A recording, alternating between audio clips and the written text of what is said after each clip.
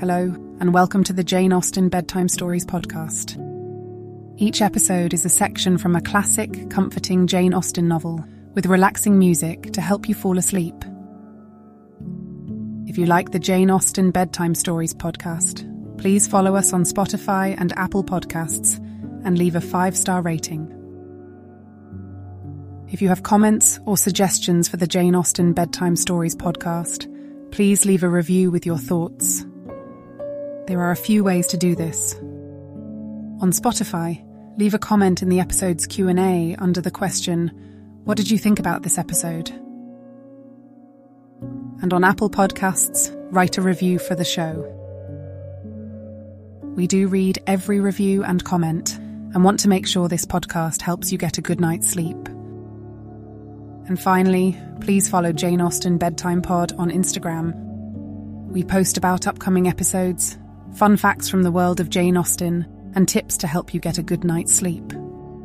Again, it's Jane Austen Bedtime Pod on Instagram. Thank you for joining us this evening.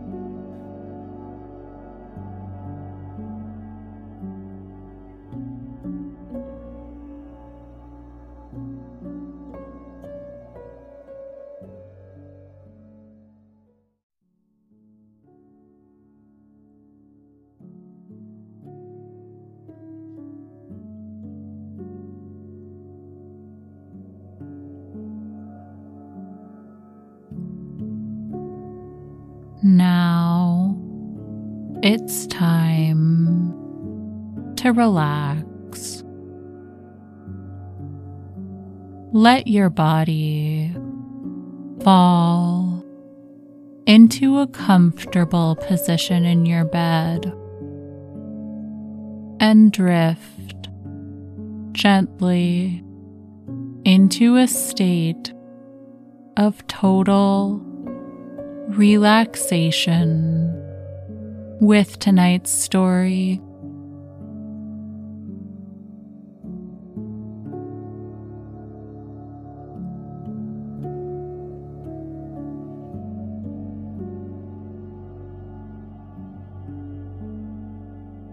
Pride and Prejudice.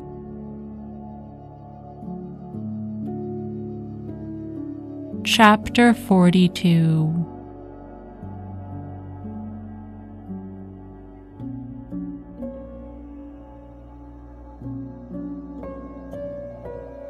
Had Elizabeth's opinion been all drawn from her own family, she could not have formed a very pleasing opinion of conjugal felicity or domestic comfort. Her father, captivated by youth and beauty, and that appearance of good humor which youth and beauty generally give, had married a woman whose weak understanding and illiberal mind had very early in their marriage put an end to all real affection for her. Respect, esteem, and confidence had vanished forever, and all of his views of domestic happiness were overthrown. But Mr. Bennet was not of a disposition to seek comfort for the disappointment which his own imprudence had brought on, in any of those pleasures which too often console the unfortunate for their folly or their vice. He was fond of the country and of books, and from these tastes had arisen his principal enjoyments.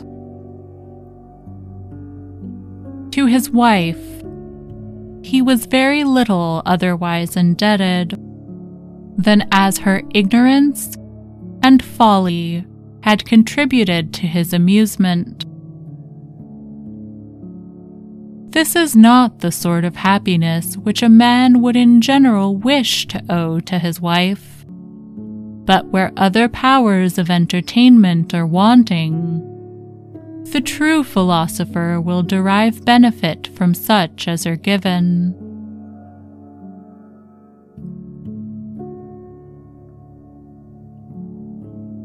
Elizabeth, however, had never been blind to the impropriety of her father's behavior as a husband.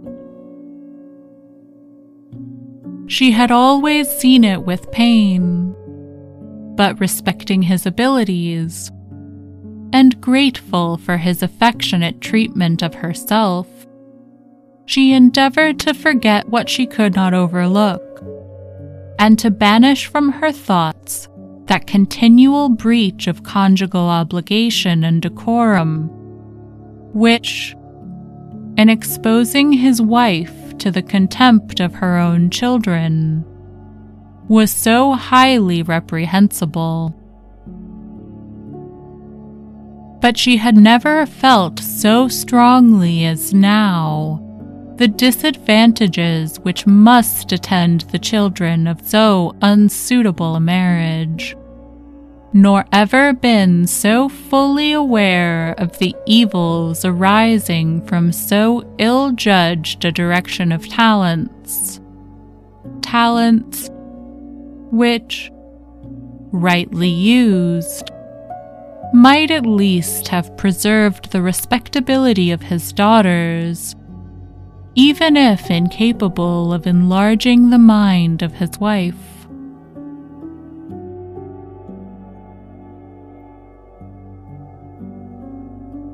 When Elizabeth had rejoiced over Wickham's departure, she found little other cause for satisfaction in the loss of the regiment.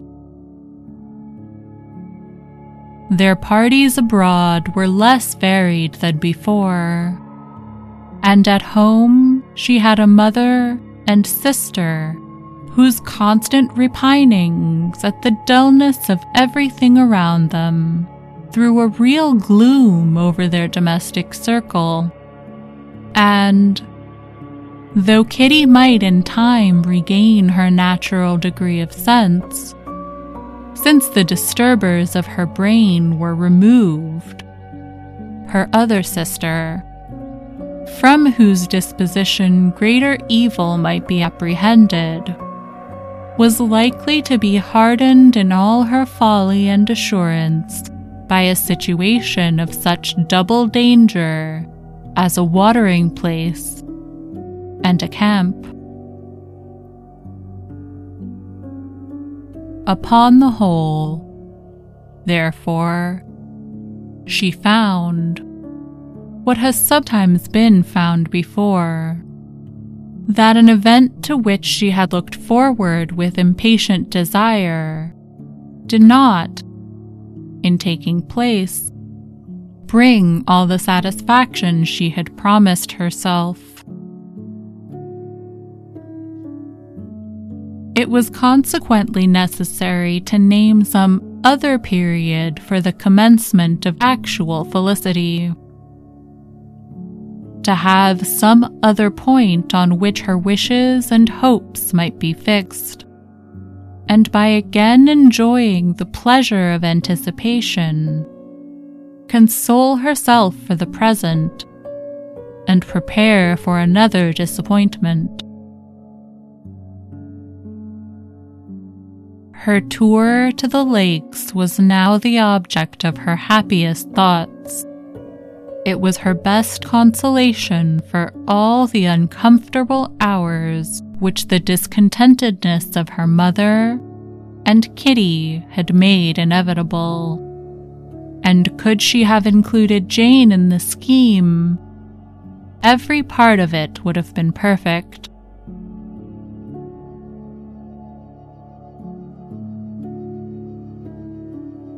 But it is fortunate, thought she, that I have something to wish for.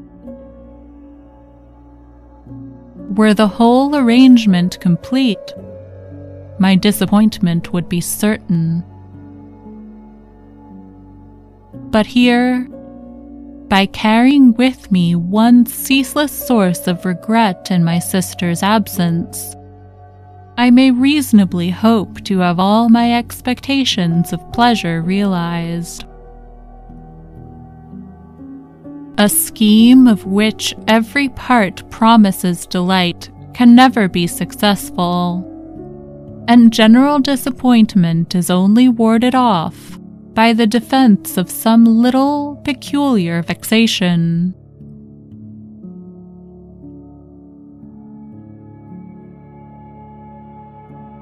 When Lydia went away, she promised to write very often and very minutely to her mother and Kitty, but her letters were always long expected, and always very short. Those to her mother contained little else than that they were just returned from the library, where such and such officers had attended them, and where she had seen such beautiful ornaments as made her quite wild, that she had a new gown, or a new parasol, which she would have described more fully, but was obliged to leave off in a violent hurry, as Mrs. Forrester called her, and they were going off to the camp. And from her correspondence with her sister, there was still less to be learnt, for her letters to Kitty, though rather longer, were much too full of lines under the words to be made public.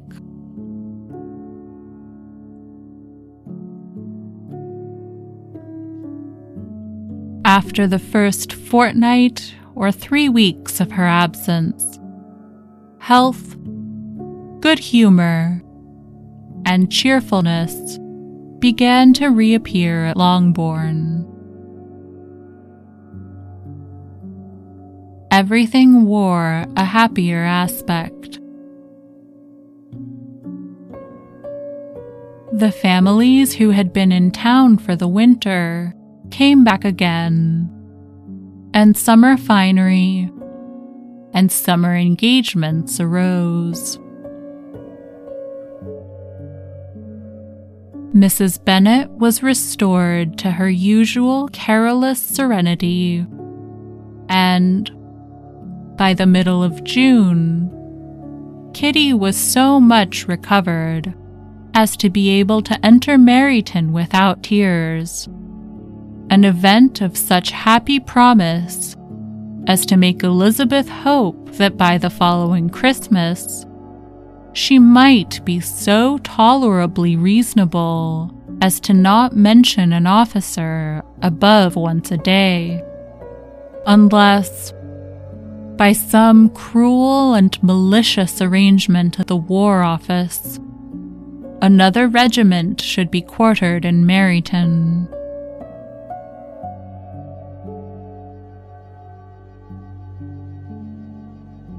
The time fixed for the beginning of their northern tour was now fast approaching, and a fortnight only was wanting of it, when a letter arrived from Mrs. Gardiner, which at once delayed its commencement and curtailed its extent.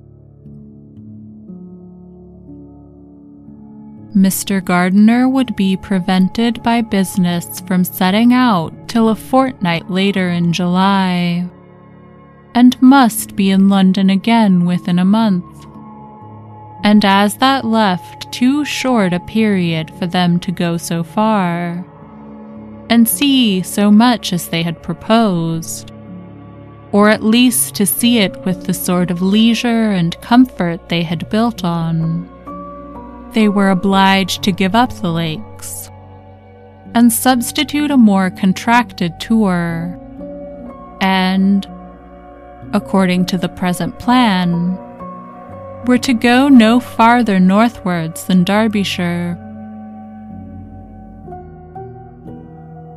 In that county, there was enough to be seen to occupy the chief of their 3 weeks, and to Mrs. Gardiner, it had a peculiarly strong attraction. the town where she had formerly passed some years of her life, and where they were now to spend a few days, was probably as great an object of her curiosity as all the celebrated beauties of Matlock, Chatsworth, Dovedale, or the Peak.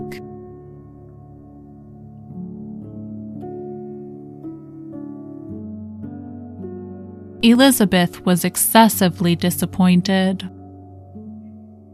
She had set her heart on seeing the lakes, and still thought there may have been time enough. But it was her business to be satisfied, and certainly her temper to be happy, and all was soon right again.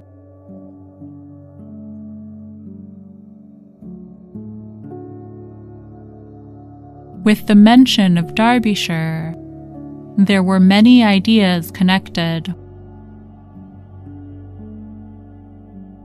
It was impossible for her to see the word without thinking of Pemberley and its owner. "But surely," said she, "I may enter his county with impunity, and rob it of a few petrified spars without his perceiving me."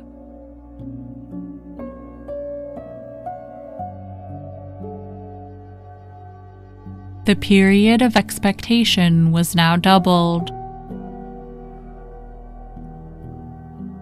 4 weeks were to pass away before her uncle and aunt's arrival. But they did pass away, and Mr. and Mrs. Gardiner, with their 4 children, did at length appear at Longbourn. The children, 2 girls of 6 and 8 years old, and 2 younger boys, were to be left under the particular care of their cousin Jane, who was the general favorite, and whose steady sense and sweetness of temper exactly adapted her for attending to them in every way, teaching them, playing with them, and loving them.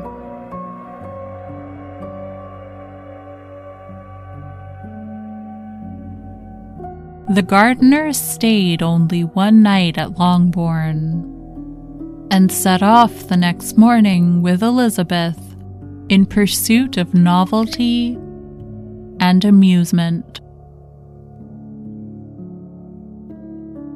One enjoyment was certain, that of suitableness of companions, a suitableness which comprehended health and temper to bear inconveniences, cheerfulness to enhance every pleasure, and affection and intelligence, which might supply it among themselves if there were disappointments abroad.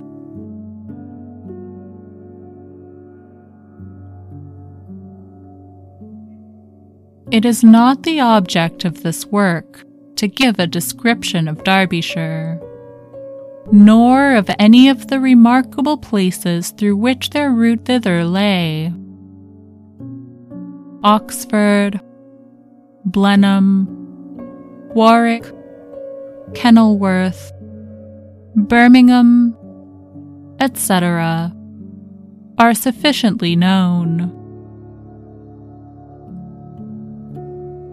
A small part of Derbyshire is all the present concern.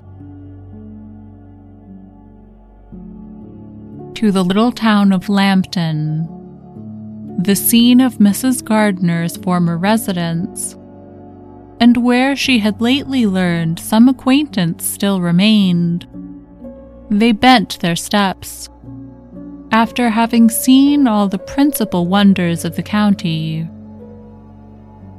and within 5 miles of Lambton, Elizabeth found from her aunt that Pemberley was situated. It was not in their direct road, nor more than a mile or 2 out of it.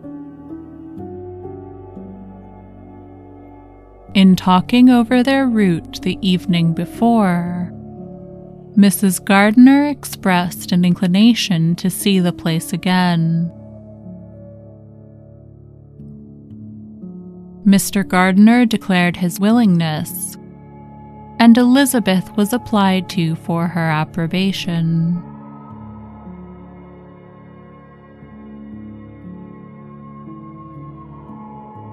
"My love, should not you like to see a place of which you have heard so much?" said her aunt. "A place, too, with which so many of your acquaintances are connected. Wickham passed all his youth there, you know."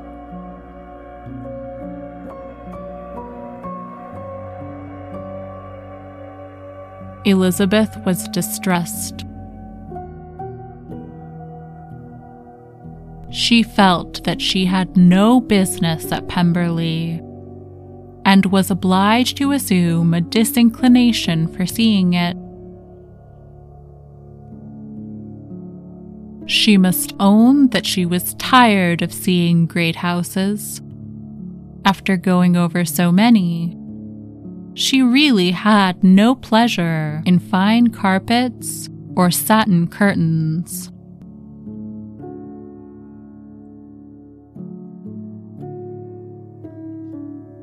Mrs. Gardiner abused her stupidity. "If it were merely a fine house richly furnished," said she, "I should not care about it myself, but the grounds are delightful. They have some of the finest woods in the country."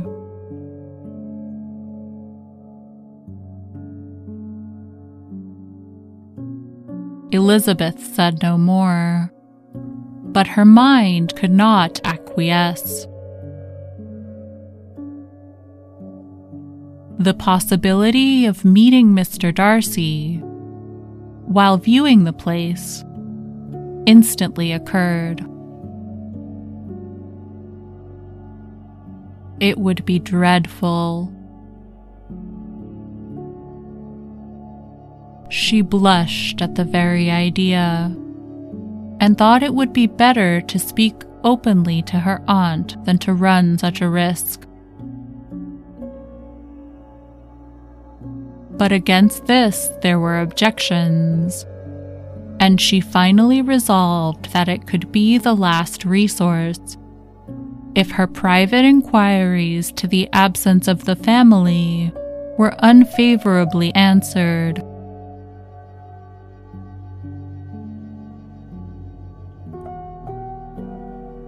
Accordingly, when she retired at night, she asked the chambermaid whether Pemberley were not a very fine place. What was the name of its proprietor?